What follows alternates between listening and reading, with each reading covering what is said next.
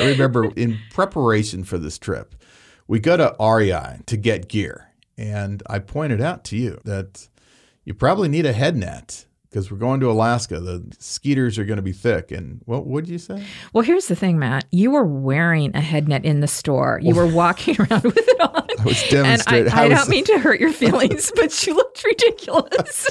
And so I said I wouldn't be caught dead in one of those things. Well, sometimes I do that stuff because it gets a reaction out of you. Because you want to embarrass me that I'm with you. Right.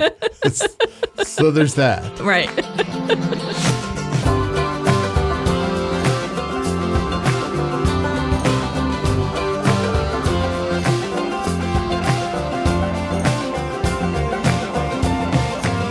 This is the Dear Bob and Sue podcast, our stories of adventures and misadventures as we travel to all the U.S. national parks and other public lands. I'm Karen Smith.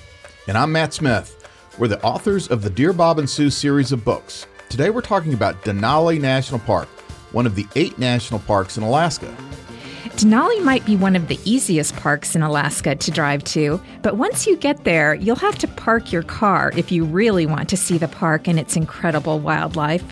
We'll explain everything you'd ever want to know about the transportation system at Denali and share our experiences about what it's like to travel into the wilderness areas of this remarkable park. We'll also talk about some of the creatures you'll encounter in the park, from bugs to bears, as well as some of the activities available in the off-season. We cover a lot of information on this episode, so settle in. You wouldn't want to miss the bus. Okay. Thank you. Thank you for that pun. I couldn't help myself.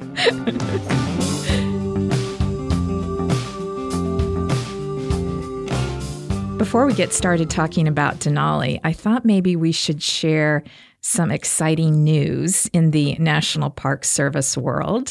What's the exciting news, Karen? Is there another national park? No, unfortunately not. There's not a new national park, but there is a new app that we found that is put out by the National Park Service, and it is called National Park Service app. It's a very, very creative name. It just came out a week or two ago, and we downloaded it and have been looking at it. So it is free, which is great. And I know people have been hoping for this for a long time. The news of the app kind of slipped out. They didn't make a big announcement, and then somebody posted about it, and they wanted it to be a slow release. And I think the reason is, from what I've read, is that all of the various park entities, the park sites, are going to be uploading their own information onto this app. And so some bigger parks obviously are better equipped with more staff to do that. And some of the smaller parks might not have as much time and as many resources to do that. So I think they wanted to get the app fully up and running before people started downloading it. It's a great idea. I understand why they would do it that way. They're creating the structure and the functionality and then letting each park unit populate the content. But I don't know. The rangers, the people at the park units, they have a lot of other things to do. Well, that's true. And I'm just not sure that method's going to work. I mean, my opinion is you really need to have visitors populate the content and then have somebody at the Park Service just administer. So review it and be the admin. Because if you want content populated, you ask the public to do it. I mean, just like YouTube or TripAdvisor or these things. So, sure. I mean, that would be the way to get the content out there. Since they didn't ask my opinion, they did it their own way. It's shocking that they didn't call you. I know. And have you checked your voicemail? I've been sitting next to my phone for the last 10 years waiting for the National Park Service to call and ask my opinion. What an oversight on their part. But a couple things that I liked right off the bat. Now, we haven't traveled since we've downloaded it, so we haven't, used it on the road. But a few things that I thought were great right off the bat is, one thing, it has a location finder. So no matter where you are in the country, let's say you're going on a long road trip and you're in some random state on the way, you can search for parks near me, and any of the National Park Service sites that are close to you will pop up. So you can stop. That's a good function. It's a really great function. Also, You can search for national park units by state. So if you know you're going to Arizona, you click search for all the parks in Arizona and a list will come up of everything. So that's also handy when you're trip planning. But my favorite thing. Yeah, your favorite thing? This app includes all of the National Park Service sites, all 420, whatever there are. So you can make your own list of the parks that you visited, or I should say because we've done it together. Have you already made your list? Yes. Well, I've started. So you did. Well, you can download the app on your phone. So I can look over your shoulder while you're doing this? How it works is very simple. A list of every park unit comes up, and then you highlight the ones you've been to. It's in alphabetical order. So we started with Acadia. So you go down and you start highlighting them. Then it puts it in your own list of parks you've been to, and it takes it off of the original list. So now I have a list of the parks we've been to. And by the way, it puts it in this folder that has a beautiful photo of the park. It's like a postcard. Acadia has it doesn't just say Acadia, it has a picture of Acadia, which is beautiful. Then the last thing I'm going to say about it is then you can go back to the original list, and whatever parks you haven't been to are still there. So you have an automatic checklist. And it also keeps a counter of, yes, you've been to 150 parks and you still have this many parks to go. So I thought that was great. So you're geeking out over it. Yes, but I think there was something you found that wasn't quite updated. Well, I did look at this briefly before we started, and they tell you where the park stamps are. The passport stamps? I'm sorry. Yeah, the passport stamps, which might not be the single most important thing you want to know about each park unit, although it's very important, right? And I just went to like Yellowstone, and they only listed 2 of the passport stamps. And we know that there's more. We know that there's, 10 to 15 in that park. So I think that's an example of maybe they're letting the park unit populate that stuff. I would say in these early days, you don't want to just rely on the information on that app as being complete. Right. The stuff that's out there is good, but it might not be 100% complete.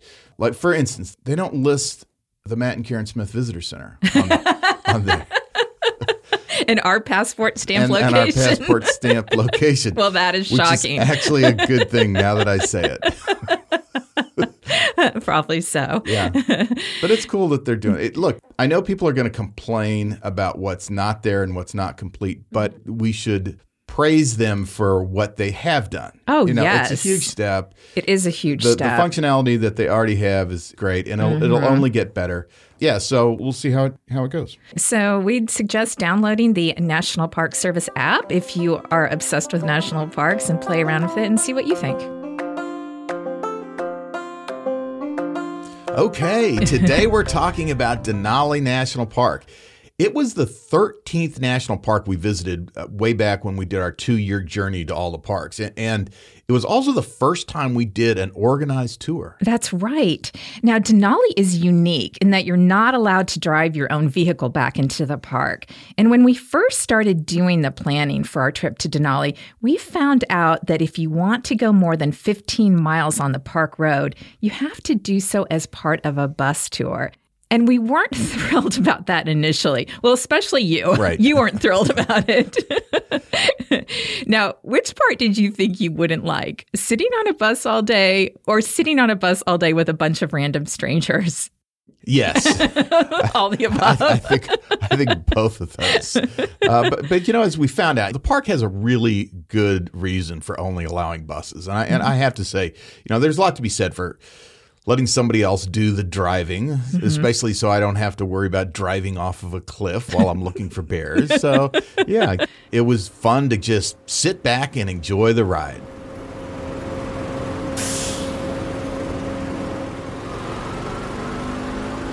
Okay, so let's talk about Denali National Park. Where is it and how big is it?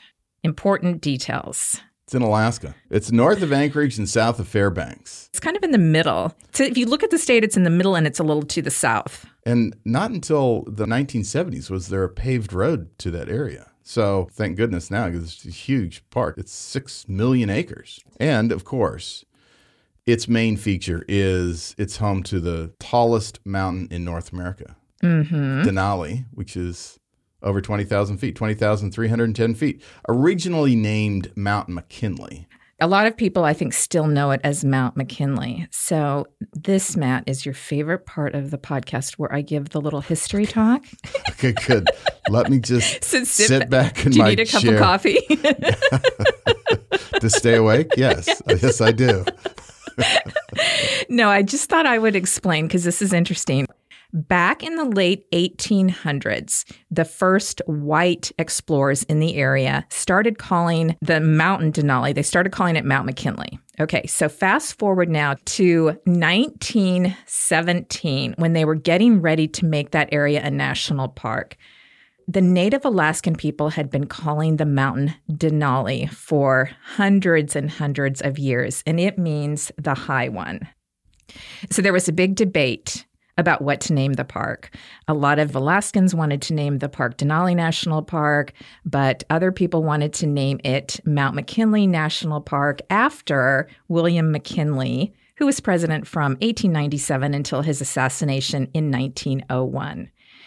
Anyway, Mount McKinley National Park won out, and that is what the park was called. And they also officially named the mountain Mount McKinley in 1917. Okay, so fast forward to 1980, and when President Jimmy Carter signed into law the Alaska National Interest Lands Conservation Act, McKinley National Park was incorporated into a much larger protected area, and it was renamed, finally, Denali National Park and Preserve. But while they changed the name of the park, they kept the name Mount McKinley for the mountain, which was very confusing. But again, there was still a big debate raging, and they thought that that was the compromise. Now, fast forward to 2015, and former... Stop.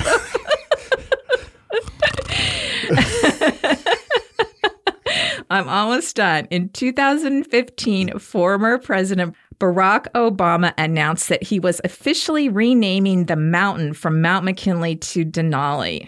So it only took 100 years, but finally, both the park and the mountain are now called Denali. End of the history lesson. So do we get royalties from the History Channel for all of the history that? Not when you're snoring through it. I'm sorry. Did I snore? Well, let's bring it up to current day. Okay.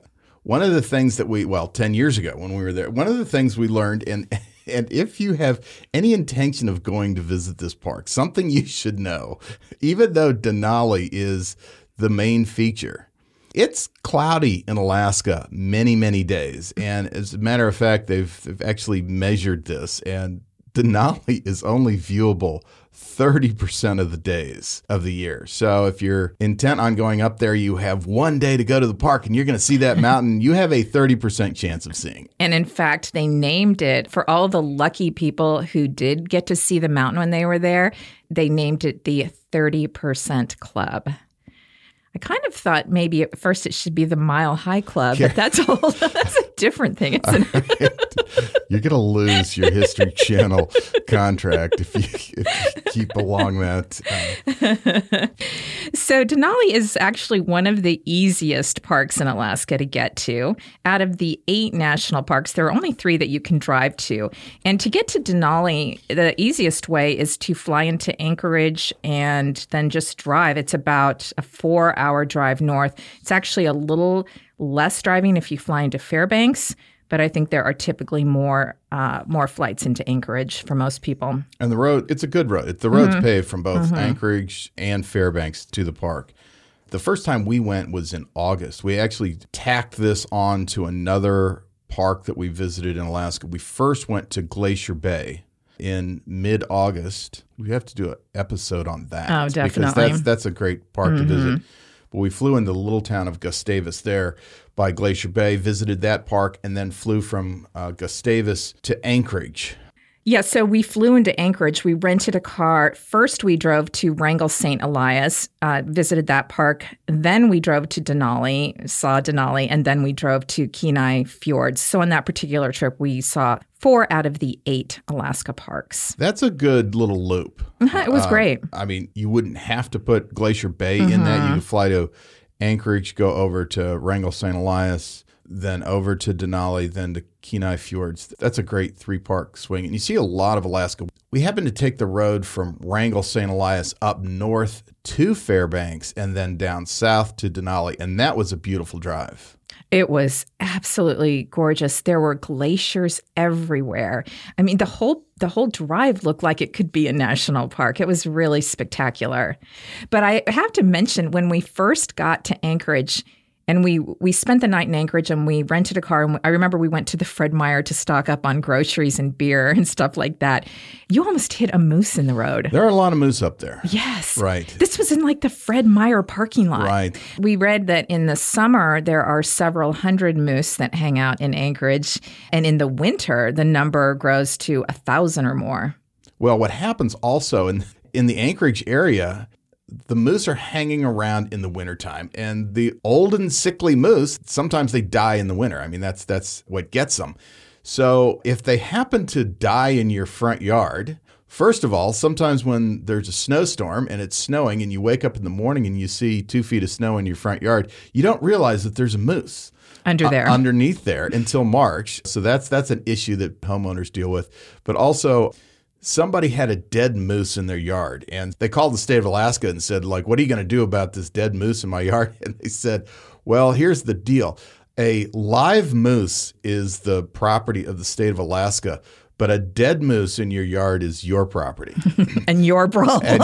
and your problems. We read there's a company that actually will come and, for a fee, of course, dispose of any dead moose or other animals. Moose removal? In your yard. That's right. There were a lot of surprises at Denali, for me anyway.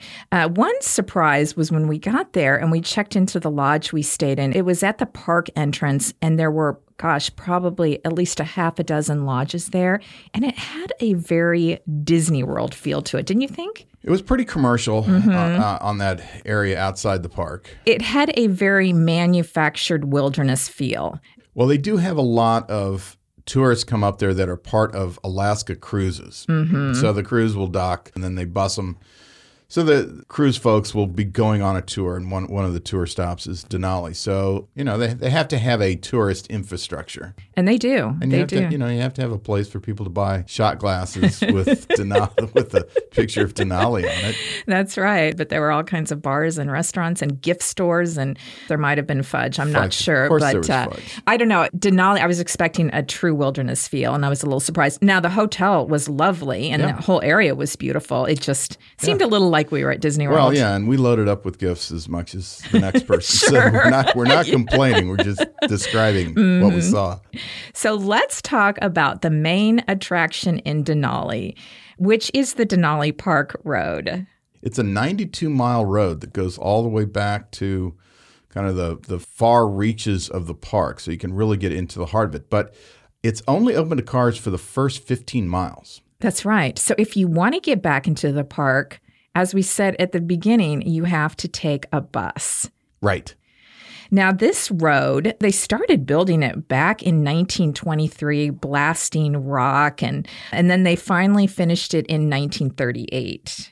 So here's an interesting thing, and I've seen online people ask this question a lot. Why is it only paved 15 miles into the park? And so the road was built long time ago. They had it all graded. It was a gravel road. And at some point in the park's development, they decided to start paving the road. And locals were so incensed by this. They thought this was a really bad idea that they quickly petitioned and actually got a law passed that said that could no longer have a paved road in Denali. And so they were at the 15-mile marker of paved road. So they just put a gate there and called it quits. So the rest of it is gravel. And it's a nice gravel road. I mean, it's level and they take care of it.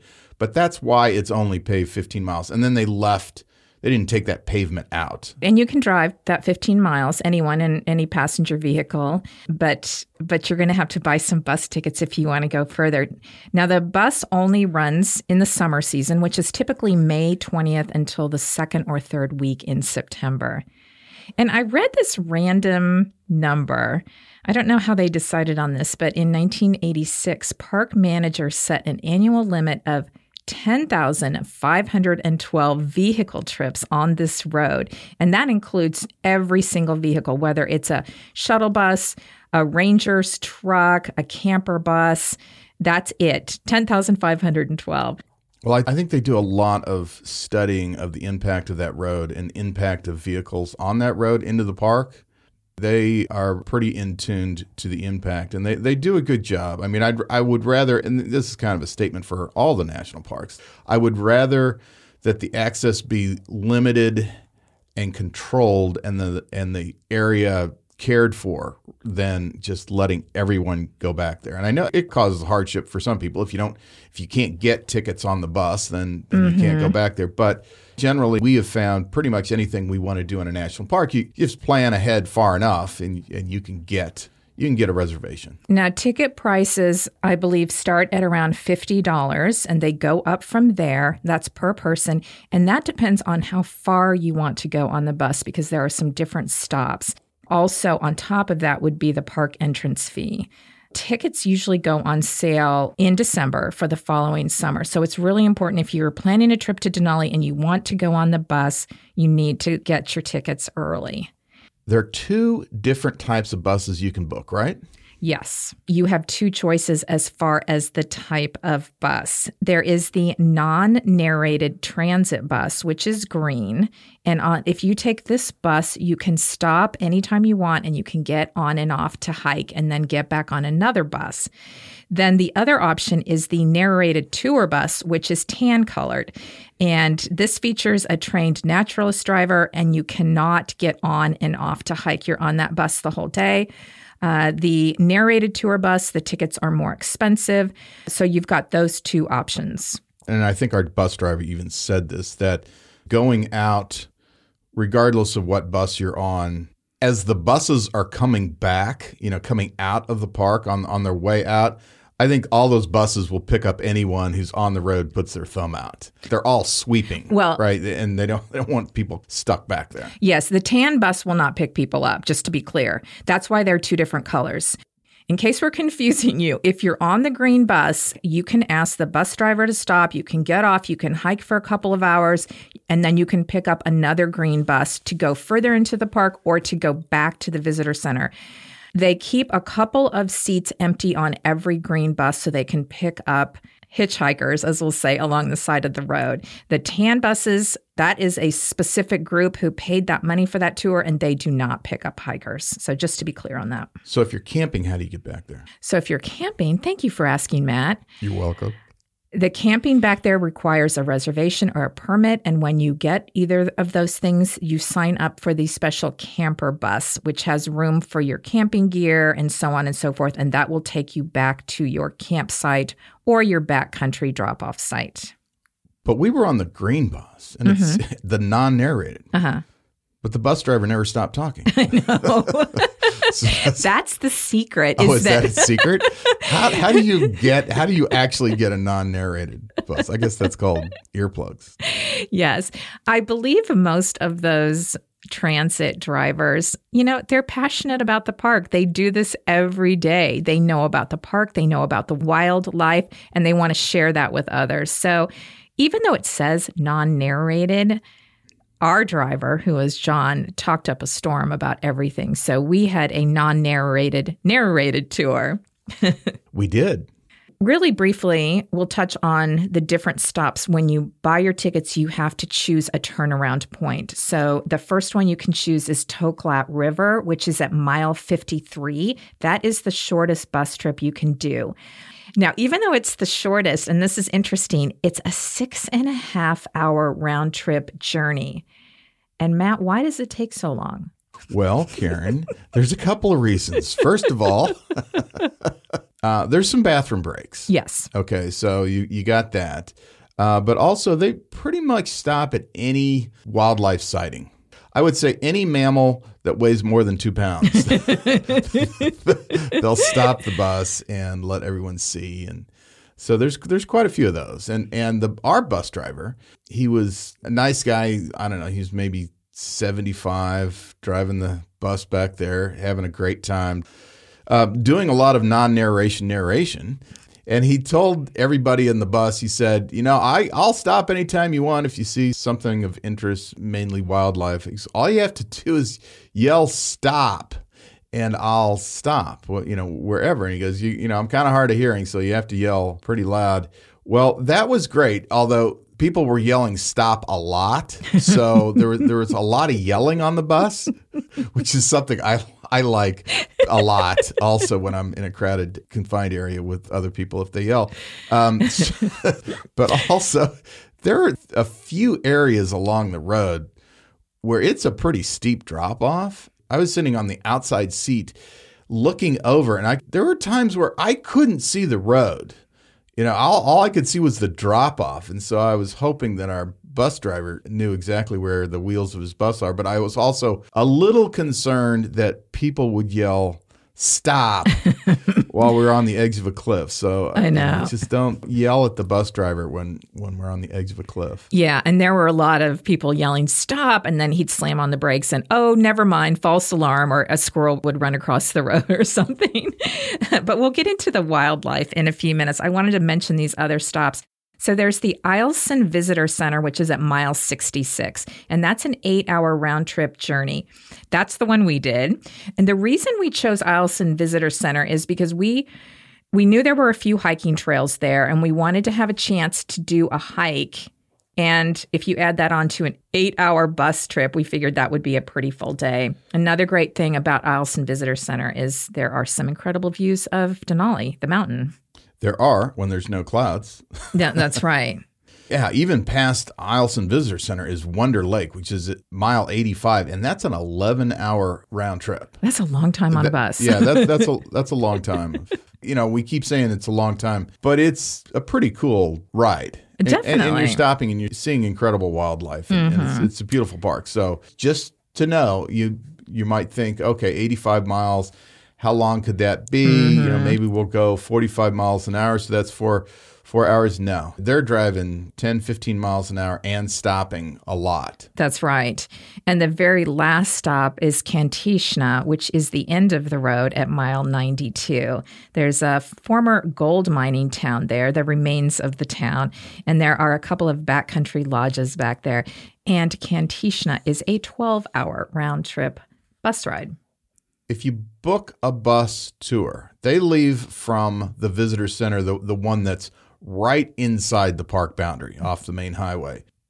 You want to be there on time for your bus tour. Actually, you want to be there early because people start lining up. Yeah, you want to be, like anything. I mean, be there 10, 15 minutes early because they're going to leave on time. We saw several visitors as we're in line for these buses.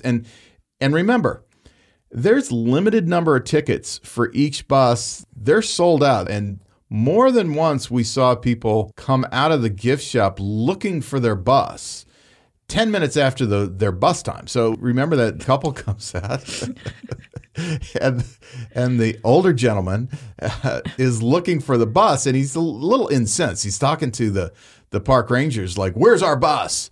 And the park ranger asked, well, sir, what time's your bus leaving? And he said, well, our bus is 8 o'clock. We have tickets for the 8 o'clock bus. And the ranger said, well, it's like 10 after 8. And the guy's calling for his wife, Nancy, Nancy, where's our tickets? And this went on for a while. It took them a while to understand that the bus is left. Nancy came out with her shopping bags full of stuffed animals, puppets, and right. She had a puzzle, some finger puppets, and they continued that conversation for quite a while. It took the ranger a while to explain to them that the bus is gone. Unfortunately, Nancy and her husband spent the rest of the day in the gift store. But they also didn't look like they were prepared for a multi-hour bus ride. True. That's true. Just know that once you get on that bus, you're not coming back until the bus comes back. And they do encourage you to bring all your own food and water and some warm clothing, extra warm clothing. And Our advice would also be to bring some rain gear because you never know when it's going to start raining. You need to be pretty self-sufficient. So our bus was at 8:30. We took off with great excitement, and it looked different than I thought. It's very tundra-like looking out there, isn't it? Yeah, and the first 15 miles, our bus driver pointed out to us, you're in the trees for a good part of that. And he mentioned, he goes, well, this is the Drunken Forest. Which we didn't really understand what he was talking about until he pointed out that a lot of the trees, even the tall trees there, were all at an angle. So he explained to us that with the freeze and thaw year after year, it heaves these trees and they're kind of all leaning matchsticks, and so they call it the Drunken Forest. But I like that name. you get past that when you get to the 15-mile mark, and for a lot of the way past the 15-mile mark, you're not in the trees much. It's open. It's very open. And you can see for a long, long way. Which is kind of nice because it's much easier to spot the wildlife at that point. Our first stop was at the 53-mile mark at Toklat River. And John told us all, everybody get off the bus. There's bathrooms here. You can walk around a little bit. I think we had maybe a 20-minute break. That was our first stop. Yeah, John the bus driver? Mm-hmm, John the bus driver. But we saw some wildlife. And by the way, we should mention binoculars are a great thing to have. They really are. That's a good tip in any national park. Definitely take binoculars because you have very long vistas in Denali. And so that you can have teeny brown spot on the side of a mountain, which is a grizzly bear. So it's good to have a set of binoculars with you. Now, the wildlife that most people are looking for in Denali are bears, grizzly bears and black bears, wolves, moose, caribou, and Dall sheep. Now, we saw several sets of mama bears and their cubs. Right. Yeah. That was fun. Yeah, it's cool to watch them. And so this was August. You know, for most people in the lower 48, August is the middle of summer. It's not the middle of the summer up there. It is full-on fall, probably freezing at night a lot of times. So these bears were looking for as many berries as they could because winter was coming quickly. That's right. The other wildlife sighting that we saw, and I think that was my favorite, was remember when we saw the baby wolf in the road? A pup. We saw a pup. It's huge paws.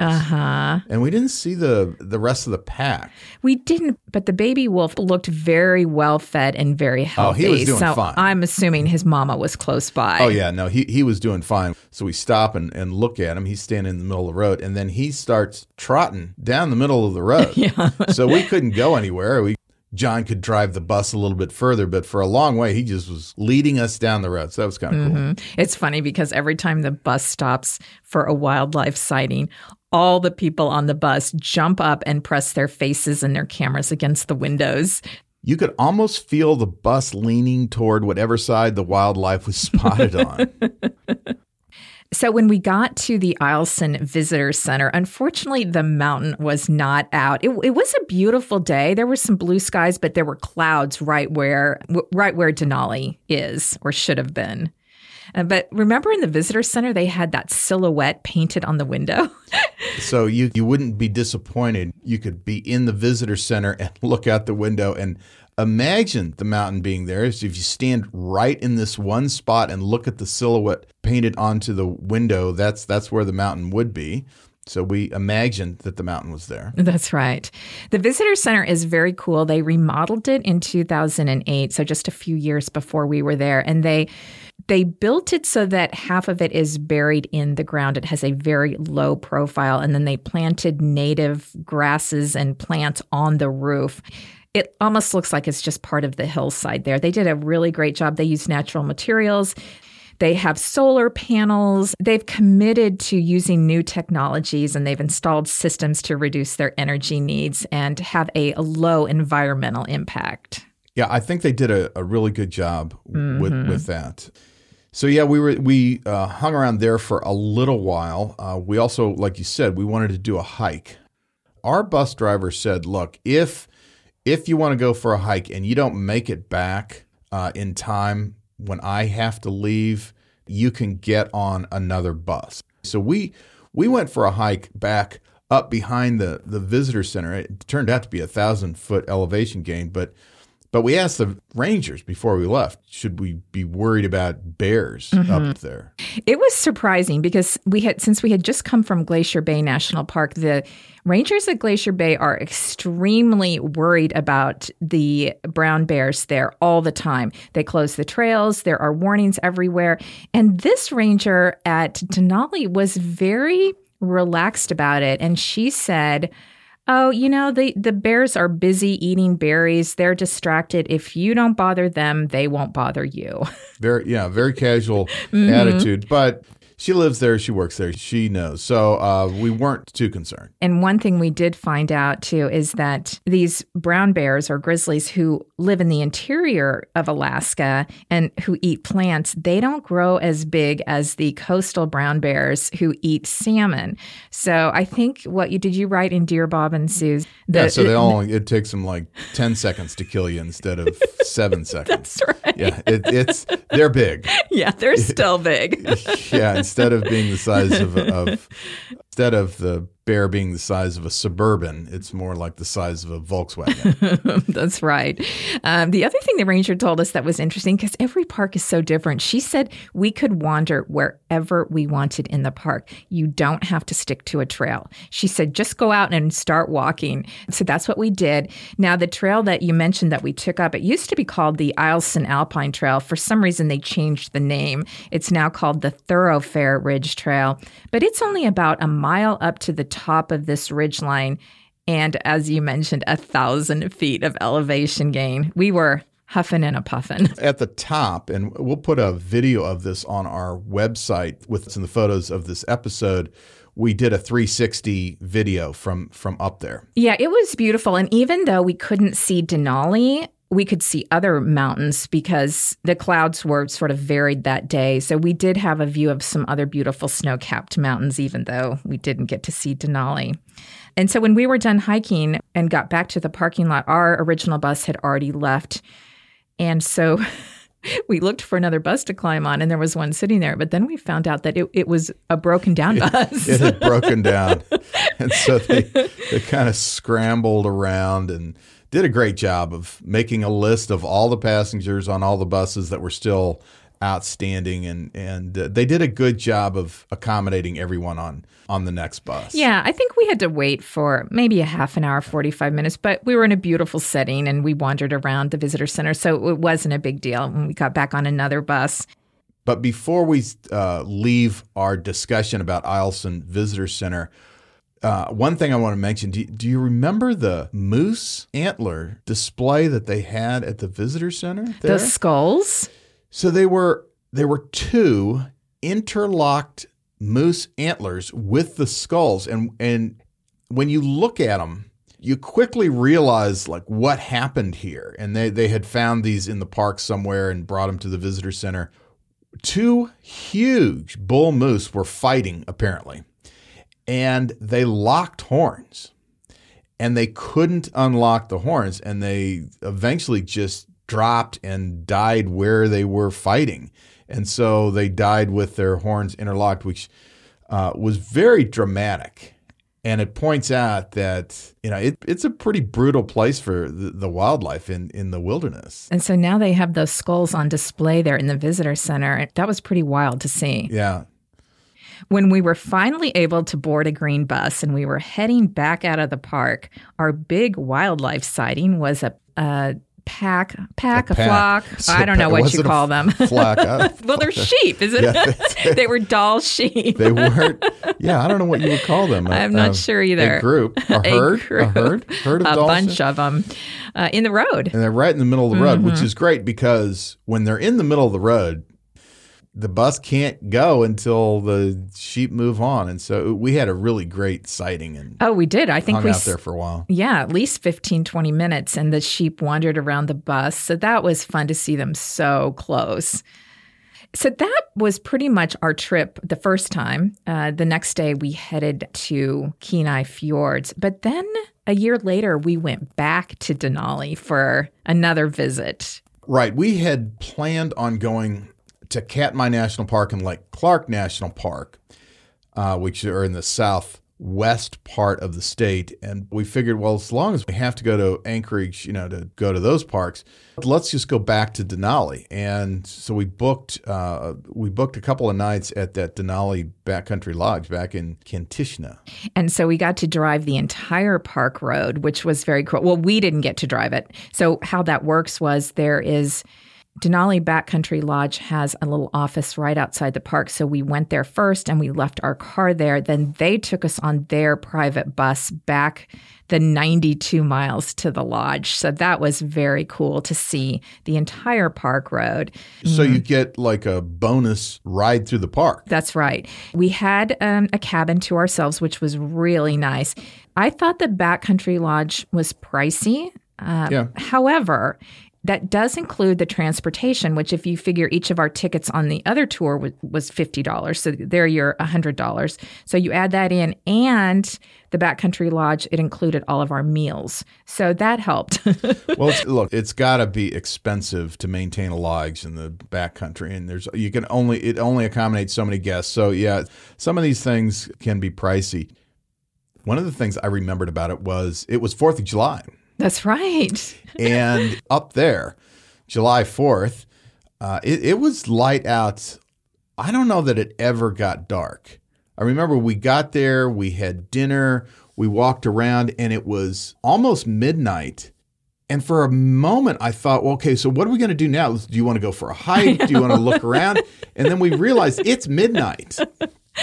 And we could have gone for a hike. We could have gone for a 3-hour hike without headlamps, able to see everything, but finally realized, no, it's time to go to bed. It never got fully dark ever. Right. So that was kind of fun to see.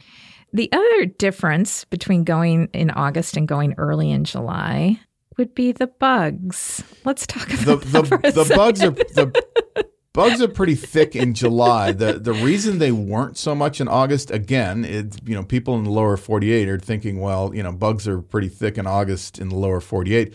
Well, in August, it freezes and kills off a lot of the mosquitoes, but not July, not July 4th. They are aggressive. Oh, my gosh. We had one full day there in the backcountry, and we decided to go for a hike. Now, the lodge does offer some guided hikes, but we found a trail and we decided to set off on our own. And I remember it was a rainy day.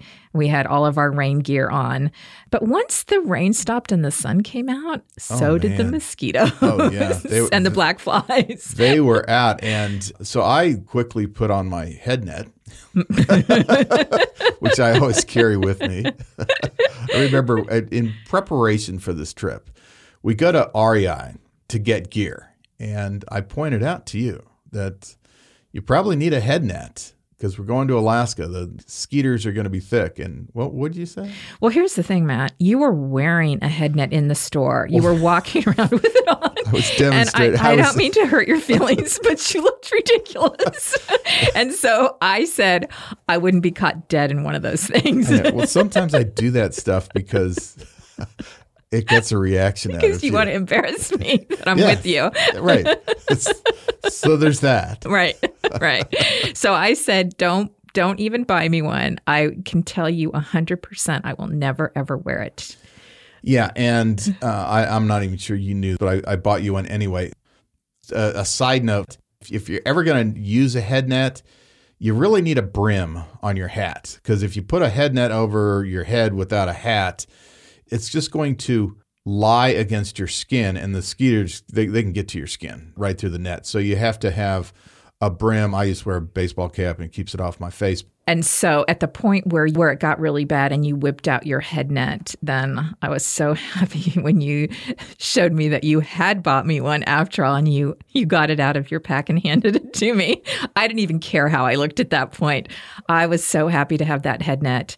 And I believe we even sprayed DEET. Really strong stuff. Yeah, but by this time, this was our second trip to Alaska. We knew that we were going to use 100% DEET.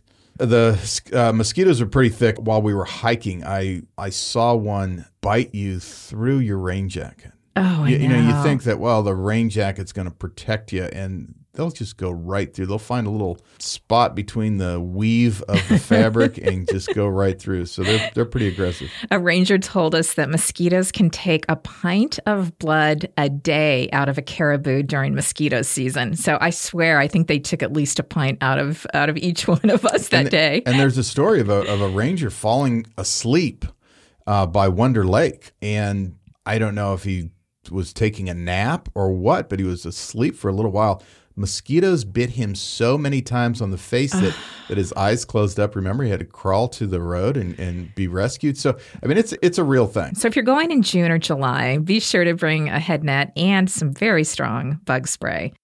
Yeah, we survived the mosquitoes. And then the next day we took the bus back out of the park, and then we got lucky. Denali was finally out. And so now, Karen, we're officially part of the 30% Club. I know. I couldn't believe it. On the last day of our second visit, we finally got to see the mountain.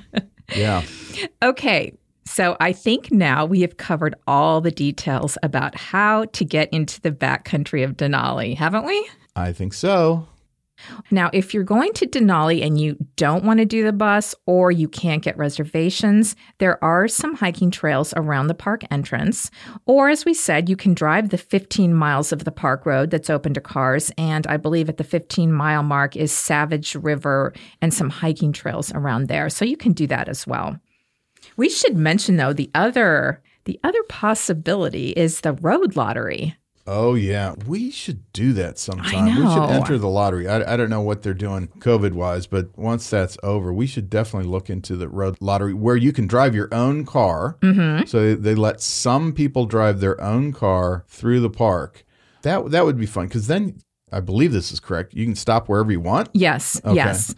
So the deal is you have an entire day. They do this road lottery every September. It's for 4 days. And during those days, the winners of the lottery drawing are given a chance to buy a single day-long permit, and they can drive as much of the Denali Park Road as weather allows. Now, they did say that in years with early snow, the park road might only be open to the mile 15 mark. But in other years, lottery winners have been able to drive all the way to the end of the park road at mile 92. So I'm a little confused. Does the lottery go for 4 days, or is the only 4 days that you can drive into the park? The lottery is handled by recreation.gov, and the lottery in the past years, lottery applications have been open for the month of June. So sometime in June, you get on recreation.gov and you choose, I believe you choose maybe your first and second date of the 4 days in September that they're doing it. The chances of winning, they say, are about 1 in 7. So pretty good odds compared to some other things. That's not bad. We've done things that where our chances are literally 1 in 1,000. I know. So anyway, I would love to do that. Usually the 4 days are right about the middle of September. So in June, we should look at recreation.gov and see what the deal is this year, if it's changed at all. Yeah. So the best time to go to Denali, if someone were to ask us that question. And there's a little bit of a gamble here because I prefer to go in August after there's a couple of freezes because it knocks the bugs down considerably. But you don't know when that's going to be. And it can go from summer to winter in a matter of days. So if you get lucky, late August is great because the snow hasn't come, bugs are gone. That would be our recommendation. I think so, definitely. Now, a lot of people think that Denali is closed in the winter, but it's not. And that would actually be a really fun time to go also. We should put that on the list. Yeah, it would be fun to snowshoe in Denali in the winter. It would. So obviously the buses are not running in the winter, but one of the biggest attractions that people go to see is the National Park Service's Denali Kennel, which is the home to the only working sled dogs in a national park.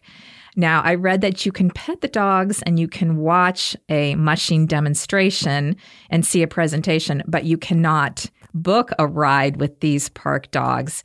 I believe there is another outfitter that will take you on a dog sled ride.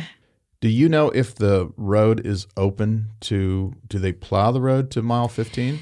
You know, I think it depends on the snow. Right now, I looked at the website. It's plowed to mile 12. Okay. It's always plowed to mile 3 because that's where these dog kennels are located. So I think it just depends on the year. And the biggest reason I believe people go in the winter, which is why I really want to go, is for the chance to see the northern lights. Which you probably could see at 3 o'clock in the afternoon. Yes, that's true. I didn't think about that. In the winter. So going to be a lot of dark days. That's another thing if you're planning on going up there and hiking and snowshoeing. You want to do that at noon. That's right. That would be a fun trip to go in the winter. Gosh, so many things on our list. So that was our trip to Denali. But, I was remembering when we were on the Green Transit bus, and it was about mid-morning, I heard one of the women go up to our bus driver, John, and she said to him in kind of a cranky voice, she said, "Could you stop making so many wildlife stops and bathroom stops?" She said, "I just want to get there." And, it made me think that on this particular type of a tour, there is no there, right? I mean, the bus ride is the thing. It is the destination. Yeah. Once you're there, you're there. The whole thing is there. That's right. Yeah. So that's the part you need to enjoy. You need to enjoy looking out the window and searching for wildlife and seeing the beautiful mountains surrounding. And that's the destination right there. So now that we've done it, Matt, how do you feel about the all-day bus tour thing? Well, for that park, I think it was great. The other people on the bus, they were fun to be with, and it's enjoyable. And by the time you spend all day with them, you kind of get a sense of we're all together. This is our group. So yeah, it was a lot of fun. And I think it would be great to be able to drive your own car back there. And so I understand why they only let a few people do that a few days. I thought it was great. Mm-hmm. Yeah, I'd do it again. I would too. And I think it was a great starter tour for us because then as the 2 years went on, we had other National Park Service tours, which maybe we'll do a whole podcast episode about that. But they were all great and unique in their own way. Yep. I have to say I'm disappointed that I wasn't able to work in the phrase, "You threw me under the bus." I think there's going to be another opportunity. Oh, you think for that. So? Yeah. Thanks to all of you who keep tuning into our podcast every week. If you've been wondering how to leave a rating or a review, you can do that on Apple Podcasts, even if you listen to our show on another podcast app.